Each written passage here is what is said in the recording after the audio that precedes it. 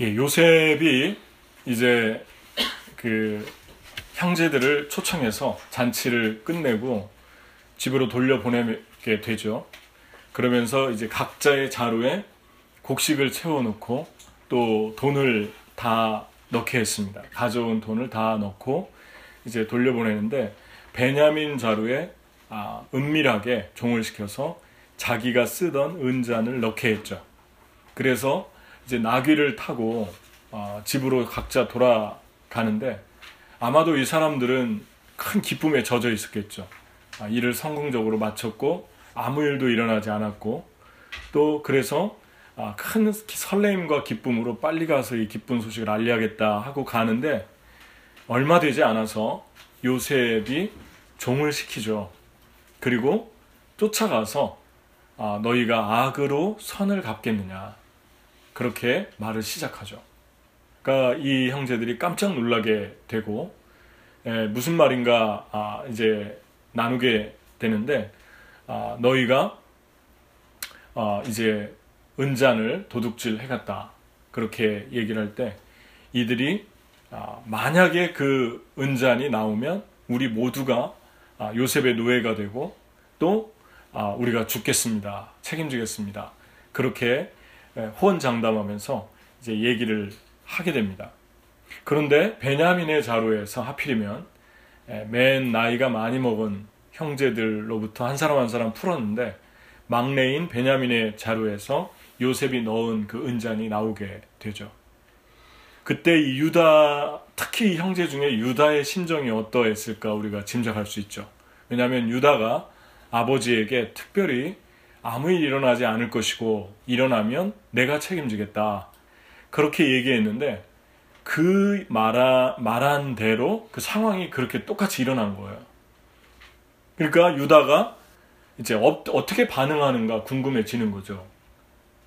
이렇게 얘기를 했죠. 16절에 보면 유다가 말하되 우리가 내주께 무슨 말을 하오리이까 무슨 설명을 하오리이까 우리가 어떻게 우리의 정직함을 나타내리까 하나님이 종들의 죄악을 찾아내셨으니 우리와 이 잔이 발견된 자가 다 내 주의 노예가 되겠나이다.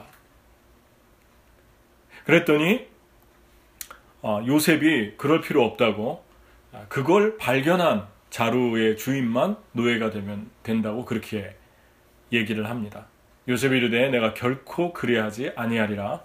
잔이 그 손에서 발견된 자만 내 종이 되고 너희는 평안히 너희 아버지께로 도로 올라갈 것이니라. 그랬더니 이제 여기에서 왜 요셉이 이렇게 얘기를 했나 여러분 짐작이 가시죠?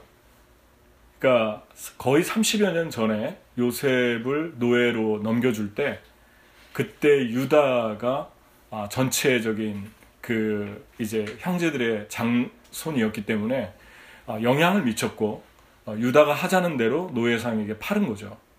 그리고 그 형제들이 지금 비슷한 상황이 됐는데 어떻게 하는가를 시험하려고 했던 마지막 시험이었습니다. 지금 몇 번을 시험했는데 마지막 시험을 하고 있는 거죠. 근데 사실 유다하고 형제들은 어떻게 보면은 그 베냐민이 자기들과 배다른 동생이었고 라헬의 그 자식 요셉과 베냐민 둘이었는데 요셉은 이미 없어졌고 베냐민 그냥 핑계대고 놓고 가면 되는 거죠. 그러면 곡식은 곡식대로 가져갈 수 있고 요셉이 지금 그렇게 해주겠다는 것입니다. 돈도 가져갈 수 있고 그러면 오히려 아버지가 요셉이 없어지고 나서 베냐민에게 더 집착했는데 한꺼번에 다 해결된 셈이 되잖아요. 악하게 마음을 먹는다면. 그리고 자기들하고 어떻게 보면은 평생 이렇게 비교되고 아버지가 베냐민만 더 사랑하고 그렇게 할 수 있는 상황입니다. 상황은 조금 다르지만 30년 전에 요셉을 처리한 것처럼 그렇게 베냐민 놓고 가면 되는 거죠. 그런데 유다는 정반대의 모습을 보이게 됩니다. 뭐라고 계속 강조를 하냐면 아버지는 늙었고 노년에 얻으니 아들은 이 청년의 형은 죽고 이 베냐민 이 동생은 아버지가 사랑하는데 그 아들과 아버지는 하나로 묶여있기 때문에 이 아이의 생명이 서로 하나로 묶여있거늘 이제 내가 주의 종 우리 아버지께 돌아갈 때 아이가 우리와 함께 가지 아니하면 아버지가 아이의 없음을 보고 죽으리니 이같이 되면 종들이 주의 종 우리 아버지가 흰머리로 슬퍼하며 스올로 내려가게 함이니이다. 그러니까 이 아버지를 계속 생각하고 있는 이 유다를 보게 됩니다. 그러니까 30년 전에도 요셉을 가장 사랑했는데 요셉이 없어지면 아버지 마음이 어떠할까를 생각을 할 수 있는 그런 상황인데도 요셉을 잔인하게 팔았죠. 노예상에게 인신매매로 넘겨준 거예요. 그런데 30년 후에는 그 아버지의 마음을 계속 강조하는 거예요. 아버지가 못 살 겁니다. 아버지가 슬퍼서 죽을 겁니다. 이 아이와 아버지는 하나로 묶여 있습니다. 제발 그렇게 하지 말라고 아주 애원하면서 사정하는데 30년 전의 유다의 모습을 찾아볼 수가 없는 거죠. 유다의 반응 때문에 하나님이 요셉을 통해서 마지막 시험을 하게 됩니다. 그리고 형제들의 반응을 보고 싶었던 거예요. 어떻게 하나? 비슷한 상황이 지금 된 거죠. 여기서 우리가 깊게 생각해 봐야 될 것은 44장 33절인데 이제 주의 종으로 그 아이를 대신하여 머물러 있어 내 주의 종이 되게 하시고 그 아이는 그 형제들과 함께 올려 보내소서 이렇게 얘기합니다. 그러니까 거의 30년 전에는 유다가 어떻게 얘기했냐면 요셉을 팔 때 37장 26절 27절에 보면 유다가 자기 형제에게 이르되 우리가 이 동생을 죽이고 그의 피를 덮어둔들 무엇이 유익할까? 자 그를 이스마엘 사람에게 팔고 그에게 우리 손을 대지 말자. 그는 우리 동생이요 우리의 혈육이니라 하매 그의 형제들이 청종하였더라. 그러니까 어떻게 보면은 유다가 이 요셉을 살린 것 같은 그런 모습인데 잘 생각해 보면 그 선을 가장한 악이고 교활한 모습이 숨어 있죠. 유다의 그 심리 속에서. 왜냐하면 구덩이에 넣나 인신매매로 파나 거의 비슷하고 어떻게 보면 더 힘들어질 수도 있죠. 요셉은. 그런데 마치 은혜를 베푸는 것처럼 그렇게 제의를 했고 그 형제들은 모두 유다 말을 들었습니다. 그러니까 유다가 다시 한번 얘기하지만 엄청난 권위를 행사했고 영향력을 줄 수 있는 위치에 있었는데 그 영향력을 악하게 행사하고 영향을 주었던 유다의 30년 전의 모습을 우리가 보게 되죠. 그런데 이번에는 완전히 다른 모습을 보여줍니다. 내가 대신 죽을 테니까, 내가 대신 종이 될 테니까 이 아이는 꼭 좀 돌려 보내달라고 그렇게 얘기하는 모습 속에서 베냐민과 아버지를 살리기 위한 그 유다의 희생, 그 죽음에 대한 각오, 노예가 되고자 하는 각오를 우리가 보게 되죠. 하나님이 시험하신 것입니다. 하나님은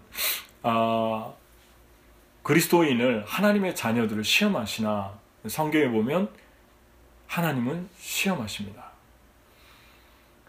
시험한 이야기가 많이 나오고 있어요. 구약과 신약에. 그 대표적인 예들을 이렇게 몇 개를 볼 수 있는데 그 중에 가장 대표적인 것이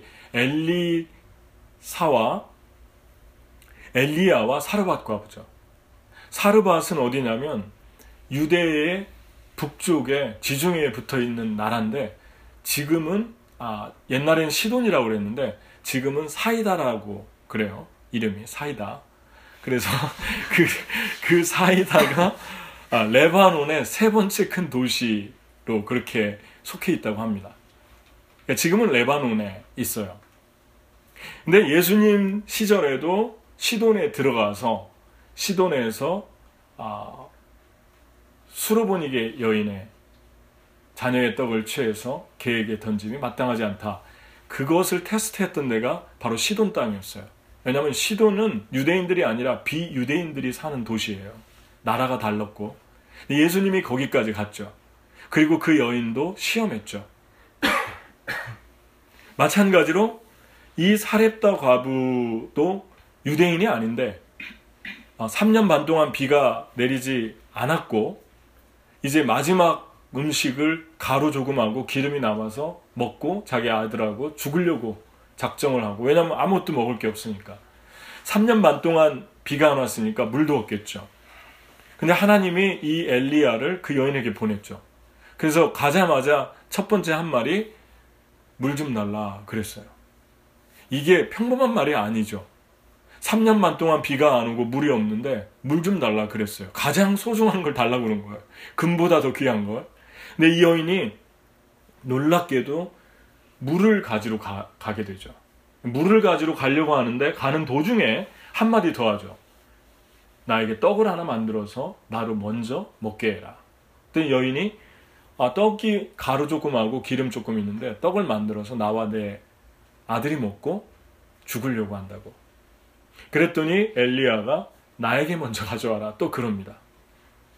그러니까 가장 소중한 생명 같은 걸 먼저 가져오라는 거죠. 물도 생명이고 음식도 생명인데 그걸 가장 먼저 가져오라고 했는데 놀랍게 이 여인이 그걸 만들어서 갖다가 주죠. 물도 주고. 근데 이것은 하나님의 테스트였어요. 시험이었습니다. 이 여인을 향한 시험이었어요. 근데 아무리 생각해도 어떻게 이 여인이 그 음식을 마련해가지고 만들어가지고 갖다 주었나. 그리고 물을 어떻게 주었을까. 이 귀한 물을. 이게 아무리 생각해도 여러분 질문이 가지 않습니까? 근데 놀랍게 그 성경을 가만히 보니까 엘리야가 오기 전에 그 여인에게 하나님이 미리 말씀해 줬다고 그래요. 그 성경 구절이 열왕기상 17장 9절에 나와 있는데 너는 일어나 시돈에 속한 사르밧으로 가서 거기 머물라. 내가 그곳 과부에게 명령하여 I have commanded a widow to feed you with food.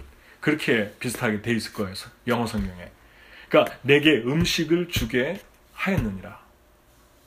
그러니까 현재 완료 시제잖아요. 하나님이 이미 엘리야가 오기 전에 그 여인에게 말씀하고 명령했다고 그럽니다.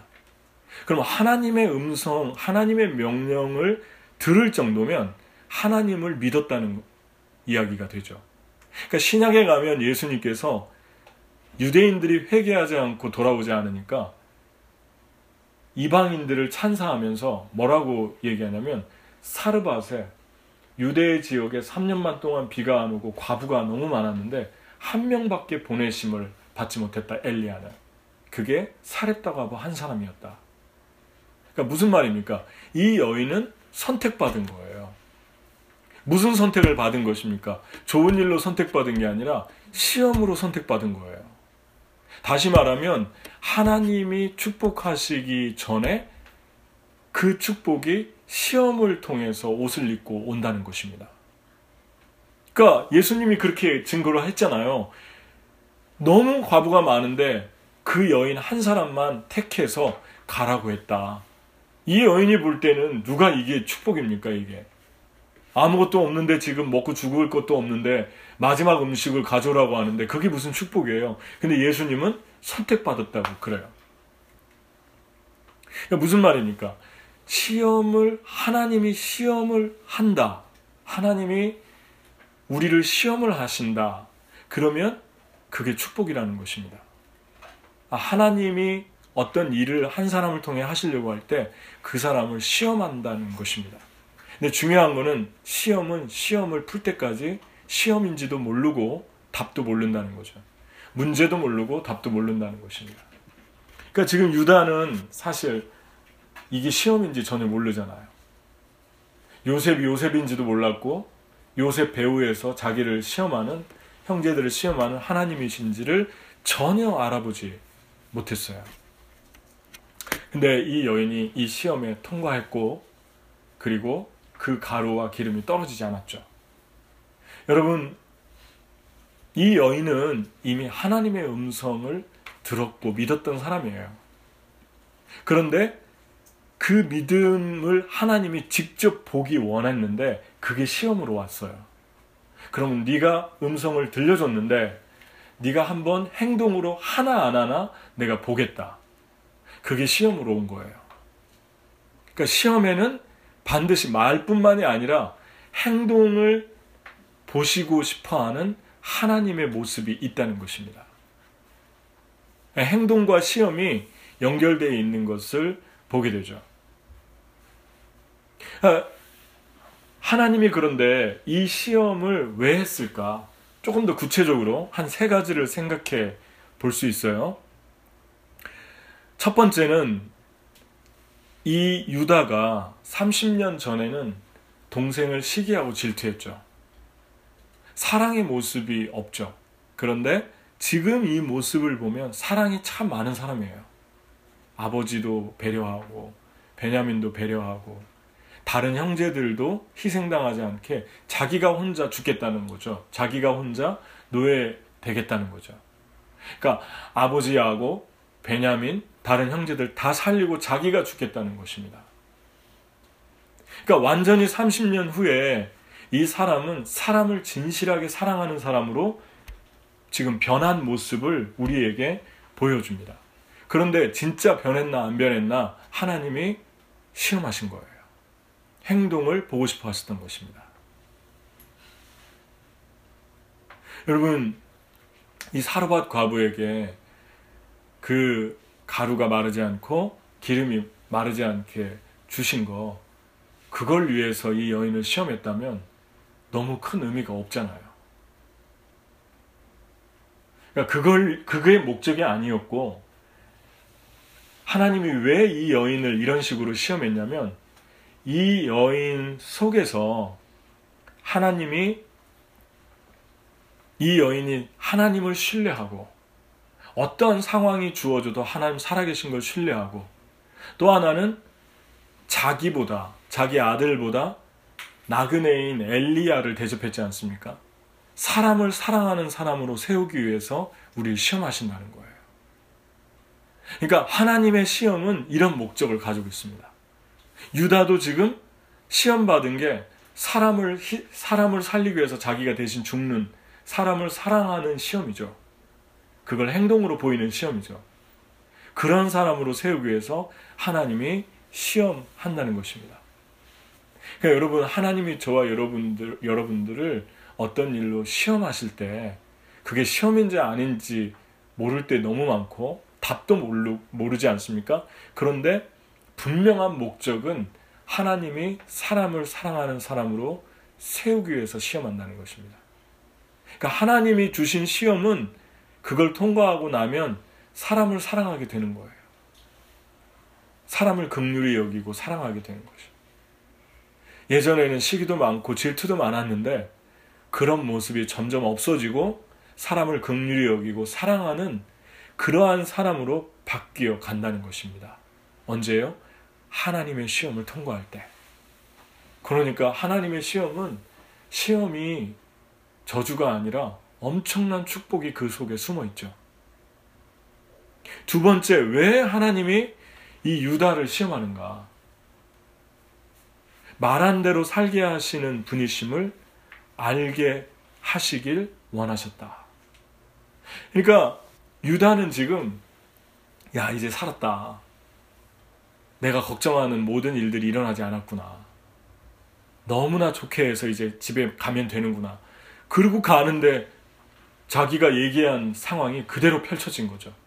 아버지, 내가 이 아들이 만약에 잘못되면 내가 책임지겠습니다. 그랬는데 지금 그 상황이 100% 똑같이 그냥 벌어진 거예요. 이때 하나님이 보고 싶은 거죠. 네가 정말 네가 말한 대로 반응할 건가 아닌가. 내가 보겠다. 그러니까 여러분, 왜 하나님 그런 걸 자꾸 보고 싶어 하실까? 사랑 때문에 그렇죠. 그러니까 하나님은, 사람도 그렇지 않습니까? 사람도 어떤 말을, 약속을 아름답게 우리에게 했을 때 우리가 감동하잖아요. 그런데 더 감동할 때는 언제냐면 그 말한 것을 지킬 때, 행동으로. 그때는 엄청난 감동을 하게 됩니다. 나도 잃어버렸는데 이 사람 자기가 말한 거를 나중에 꼭 나를 위해서, 나를 사랑해서 어떤 작은 것인데도 지켰어요. 그때 그 감격과 감동은 엄청난 거죠. 나도 잃어버렸는데? 하나님도 똑같습니다. 하나님이 우리의 마음의 사랑을 행동으로 보고 싶어요. 그래서 그걸 할 때, 그게 작던 크던 그걸 하나님 사랑해서 할 때 하나님이 엄청난 감동을 하시는 거죠. 스데반이 돌에 맞아 죽을 때 예수님이 일어났잖아요. 무엇을 말합니까? 하나님의 감동을 말하는 거거든요. 앉아있을 수가 없는 거예요. 하나님이 그 사랑에 놀래가지고 벌떡 일어났잖아요. 하늘 보좌가 열렸는데 자리에서 보좌에서 일어난 모습을 우리에게 보여주지 않습니까? 그러니까 하나님은 우리가 하나님 사랑해서 헌신하고 하나님 사랑해서 희생하고 하나님을 위해서 어떤 걸 할 때 그거 아무것도 아니야. 그거 알았어. 이러신 분이 아니라는 것입니다. 우리가 하나님을 사랑해서 도저히 드릴 수 없는 상황인데, 내가 도저히 나를 희생할 수 없는 상황인데 어떤 것들이 희생할 때 하나님께서 그걸 보면서 엄청난 가치, 엄청난 감동으로 하나님께서 놀라시고 기뻐하신다는 것을 이 사건을 통해서 보여주시는 것입니다. 그러니까 여러분이 하나님을 위해서 어떤 걸 희생할 때, 어떤 것들을 포기할 때, 그때 그것을 아무것도 아닌 거라고 생각하지 마세요. 하나님이 나를 보고 있다. 그리고 하나님이 나를 이걸 보려고 하시는지도 모르겠다. 그 생각을 꼭 하십시오. 하나님이 이거 아무것도 아닌 것 같은데 나를 지금 보시고 있는 것 같다. 그때 하나님께 행동으로 예배를 드리라는 것입니다. 하나님, 내가 이걸 하나님께 사랑해서 이걸 합니다. 내가 하나님께 이 행동을 드립니다. 이 삶을 드립니다. 라고 할 때 하나님이 감동하신, 그가 너로 인하여 기쁨을 이기지 못하여 하시며 너를 잠잠히 사랑하사 기뻐 노래 부르시리라. 잠잠히 사랑하사 기뻐하며 노래 부르신다. 나 때문에 흥얼거리면서 노래 부르신다. 그런 감동이 하나님에게 있다는 것입니다. 하나님이 여러분 때문에 눈물 흘리고 하나님이 여러분 때문에 감격해서 어찌할 줄을 모르고 하나님이 여러분 때문에 일어서고 앉았다가 벌떡 일어서고 하나님이 저와 여러분 때문에 너무 놀래가지고 안절부절하시고 그런 모습이 우리가 살아가면서 하나님을 따르면서 있었습니까? 그런 시간들이 있었던 것 같아요. 그 시간들은 어떤 시간들이었던 것 같습니까? 너 이래도 이걸 하겠느냐? 너 이래도 충성하겠느냐? 너 이래도 나 사랑할 수 있느냐? 반드시 있어요. 하나님 반드시 그런 시험들을 하십니다. 누구에게요? 축복하고 싶어 하시는 사람들에게. 선택받아야만 할 수 있는 거죠. 하나님이 나 같은 존재에게, 왜 하나님이 나 같은 존재에게 그런 시험을 하실까? 왜 하나님 자꾸 나를 못 살게 구실까? 그렇게 생각하지 말라는 것입니다. 그때 우리가 고백할 수 있는 건, 하나님 나 같은 자에게 이런 기회를 주셔서 감사합니다. 나에게 선택할 수 있는, 하나님을 사랑한다고 고백할 수 있는 그런 시간을 주셔서 감사합니다. 그렇게 고백할 수 있는, 행동할 수 있는 여러분 되기를 축복합니다. 여러분, 그런 적이 있을 거예요. 아마 여러분 삶에서. 주님, 내가 사랑해서 이거 포기하고 사랑해서 내가 이걸 드립니다. 근데 주님께서 우리에게 시험하죠. 네가 이 사람들보다 나를 더 사랑하냐? 시험하잖아요. 베드로가 물속에 뛰어들어가지고 헤엄쳐 오니까 주님이 테스트하잖아요. 시험 문제가 뭐였습니까? 네가 이것들보다, 이 사람들보다 나를 더 사랑하냐? 시험이었잖아요. 문제였잖아요. 베드로의 답을 듣고 싶은 거예요. 듣고 싶은 거예요. 그걸 유치하다고 하지 마십시오. 그걸 아무것도 아닌 거라고 하지 마십시오. 그거 하나에 그 다음 여러분의 넥스트 스텝이 달려있다는 것을 기억하셔야 돼요. 여러분, 왜 이런 시험을 시키십니까? 이 사람들 전부 애굽에 데려오려고 하잖아요. 선교사로. 애굽에 데려와서 하나님이 하시고 싶은 일이 있는데 이들을 시험을 통해서 지금 정화시키고 있잖아요. 마지막 시험이었어요. 오늘 제목이 마지막 시험이에요. 애굽에 들어오기 직전에 마지막 시험이었어요. 몇 번에 걸쳐서 지금 요셉이 하고 있잖아요. 또 내면을 파고 또 내면을 파고. 여러분, 하나님이 저와 여러분이 한 하나의 행동 때문에 그것이 네가 이렇게 했으니까 나는 이렇게 할게, 계산적이고 흥정적이고 율법적인 그런 의미가 아니라 나는 너의 진심을 보았다. 그리고 나는 너를 통해서 어떤 일을 하고 싶다. 그 다음 넥스트 스텝으로 하나님이 우리를 인도에 가시기 직전에 우리를 테스트할 때가 있습니다. 그때 얄팍하게 계산하지 말라는 말이에요. 바보 같은 짓을 우리가 할 때가 종종 있습니다. 하나님이 나를 보고 있지, 이것은 나의 하나님께 드릴 수 있는 유일한 예배입니다. 하나님, 그냥 희생해도 괜찮습니다. 하나님, 내가 좀 손해봐도 괜찮습니다. 하나님, 그래도 내가 해보겠습니다. 너 이거 할 수 있겠니?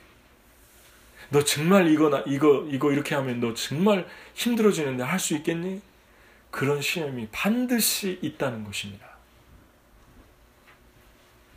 저는 여러분이 하나님 앞에 기도할 때 진중해진다. 여러분이 말할 때 진중해진다. 그러면 여러분은 하나님에게 듣는 것도 진중한 사람들이고 하나님의 말씀에 순종하는 부분에 대해서도 진중해지고 있는 사람이라고 생각합니다. 왜냐하면 여러분이 이미 말한 것을 행동으로 보기 원하시는 하나님을 경험했기 때문에 그래요. 내가 말했는데, 그냥 얘기했는데 하나님이 내 행동을 계속 지켜보고 있구나. 그 말한 대로 사나 못 사나. 때로는 그 말한 대로 똑같이 상황이 셋업이 되기도 해요. 우리 앞에서. 나는 그냥 지나가듯이 생각 없이 얘기한 것도. 그때가 하나님이 우리를 보시는 순간입니다. 여러분이 주님이 우리에게 말씀할 때 네가 말한 대로 네 생명을 담보로 내놓겠느냐? 내가 베냐민을 네가 내놓지 않으면 베냐민을 데려가겠다. 네가 내놓지 않으면 너의 아버지의 마음을 아프게 하겠다. 네가 얘기했는데 할 수 있겠느냐? 그 테스트를 지금 유다에게 했는데 유다는 그걸 통과했어요. 네, 내가 하겠습니다. 요셉이 마지막에 어떻게 했죠? 요셉이 45장 1절 다음 주에 볼 텐데 미리 보면 요셉이 시종하는 자들 앞에서 그 정을 억제하지 못하여 펑펑 울기 시작했어요. 더 이상 시험을 못하는 거예요. 하나님이 우시는 거예요. 하나님의 눈물. 누구 때문에 울었겠습니까? 물론 다 형제들한테 밝히고 싶었겠죠. 이 요셉을 치유하고 요셉을 울린 게 유다였어요. 왜 유다였을까요? 유다의 고백 때문에 지금 우는 거예요. 못 참는 거예요. 왜냐하면 그 고백 속에서, 그 심리 속에서 유다가 과거의 죄를 고백하고 아파하는 그 모습을 고스란히 느낄 수 있는 거예요. 옛날에 자기를 노예로 넘겨주는 그 상황과 베냐민을 노예로 넘겨줘야 되는 그 상황인데 그 상황 속에서 유다의 모습을 보면서 이 요셉이 그동안 받았던 쌓였던 모든 게 치유되고 있는, 요셉이 치유되고 있는 그 모습을 보게 됩니다. 여러분, 예수님은 상처가 있어요. 하나님은 상처가 있어요. 우리가 하나님을 치유해야 돼요. 어떤 상처가 있습니까? 우리가 그분을 죽이고 십자가에 못 박은 상처, 고통 다 용서하셨지만 주님이 누가 나의 마음을 치유할 것인가? 누가 내가 받은 십자가의 모욕과 침뱉음과 고통을 나를 치유할 것인가? 누가 나의 눈물을 흘리게 할 것인가? 나를 눈물 나게 할 것인가? 응어리진 그 하나님의 마음, 상처가 그 내면 안에 있습니다. 그 내면 안에 있는 그 상처가 누굽니까? 이 땅에 있는 영혼들이죠. 열방의 영혼들이죠. 그들이 울 때 그 눈물이 하나님의 눈물이고 예수님의 눈물입니다. 그들이 치유될 때 하나님이 치유되고 예수님이 치유되죠. 언제 치유됩니까? 언제 요셉이 치유되고 있습니까? 유다가 죽기로 작정했을 때, 노예가 되기로 작정했을 때, 그때 요셉이 치유되고 있었어요. 유다는 요셉인지를 모르잖아요, 지금. 요셉이 지금 내면에서 이 이야기를 들으면서 30년 동안 고통스러운 시간을 보내왔던 그 아픔이 치유되는 걸 단 0.1%도 모르잖아요. 그런데 유다가 부지 중에 그냥 자기를 희생한다고 했을 뿐인데 그 중에 치유가 일어나고 있는 것을 보게 됩니다. 그러니까 치유자는 내가 저 사람을 치유해야겠다. 내가 저 사람을 좀 상처를 치유해주고 눈물 나게 해야겠다. 저 사람의 마음의 고통들을 다 치유해야겠다. 이래서 치유자가 되는 게 아니에요. 내가 하나님 앞에서 하나님이 나를 테스트 하실 때 기꺼이 희생하겠다고 그 자리에 들어갈 때 기꺼이 하나님 앞에 계산하지 않고 자신의 삶을 드릴 때 누군가가 나도 모르는데 누군가가 치유되는 거예요. 이게 치유예요. 이게 내적 치유예요. 여러분이 한번 누군가 울려보려고 누군가 한번 붙들고 그 사람 감동시켜 보려고 아무리 해보십시오. 치유가 되는가? 치유되지 않아요. 감정으로 끝나고 센티멘탈하게 끝나겠죠. 하나님은 한 사람의 영혼을 언제 터치하십니까? 언제 치유하십니까? 우리가 하나님 앞에서 희생하는 자리로 들어갈 때 아무것도 모른 채 너무 죄송해서 하나님의 사랑이 너무 커서 내가 그냥 죽으려고 작정했을 때 그때 그런 사람들을 통해서 엄청난 일들을 그런 사람들과 해가는 것을 보게 됩니다. 여기 유다는 정말 축복받은 사람이에요. 예수님이 유다의 가문으로 오신 것은 우연이 아니었어요. 아마 창세기에 오늘 이 본문에 44장이 없었다면 정말 예수님 유다의 가문으로 왔을까 그런 생각도 좀 하게 되는 것 같아요. 예수님이 유다의 가문으로 오고 광야에서 이제 애굽에 가서 나중에 450년을 살고 30년을 살고 탈출하는데 그때 광야에서 맨 앞에 동서남북에 3개 지파씩 세웠잖아요. 432. 맨 앞에 행진하는 맨 앞에 그 하나님의 성막이 진행하는데 3개의 지파가 있었는데 그 3개의 선두주자 가운데가 유다 지파죠. 찬송이라는 뜻이죠. 하나님이 가장 유다 지파를 맨 앞으로 군대처럼 세운 것은 우연이 아니었다는 거예요. 어떻게 유다가 이렇게 될 수 있습니까? 유다는 30년 전에 이런 모습의 사람이었어요. 하지만 이 사람이 변했을 때, 이 사람이 진심으로 뉘우치고 회개하고 하나님의 시험에 반응했을 때, 말이 아니라 행동으로 그의 예배를 드렸을 때 하나님은 어떻게 유다를 축복했는가? 그 유다의 후손들, 그 기라성 같은 다윗과 같은 종들, 요시야 같은 종들, 히스기야 같은 종들, 그런 사람들이 일어나서 어떻게 열방의 이스라엘 민족의 축복의 라인이 되었는가? 그 절정이 예수님이죠. 그게 전부 유다의 라인에서 왔어요. 하나님이 저와 여러분들을 시험할 때 그게 최고의 축복이에요. 어떤 시험입니까?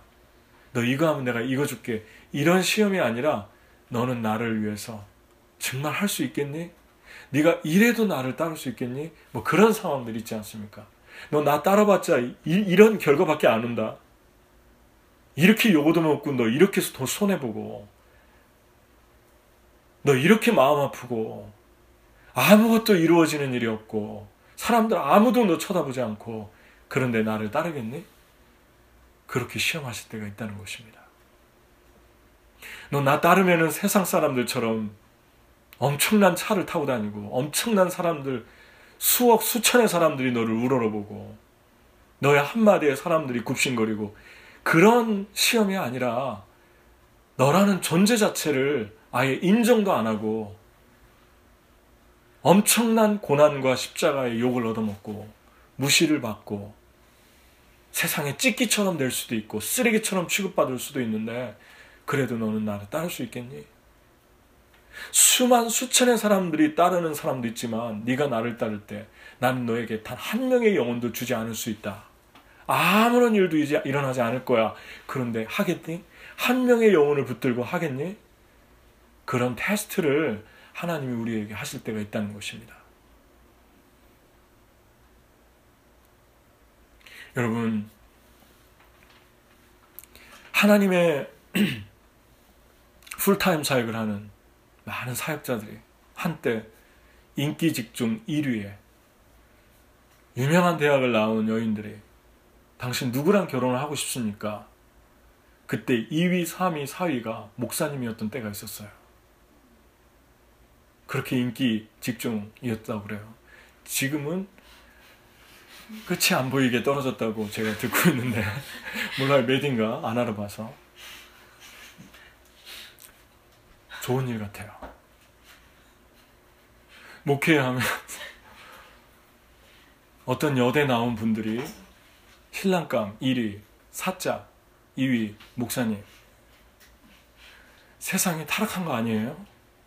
정신없는 거 아닙니까? 여러분, 하나님의 길을 가는 하나님의 사역자의 길이 그렇게 화려해 보이고 그렇게 멋져 보이고 그렇게 대단해 보인다는 것은 뭔가 문제가 있잖아요. 하나님의 길은 외로운 길이에요. 하나님의 길은 가슴이 찢기는 고통과 십자가가 있는 길이에요. 하나님의 길은 눈물 없이 내가 죽지 않고는 견딜 수 없이 따라갈 수 없는 그런 길이에요. 그게 순장의 길이고, 그게 간사의 길이고, 그게 목회자의 길이고, 그게 교회 장로의 길이고, 집사의 길이에요. 그런데 참 우리는 착각할 때가 너무 많습니다.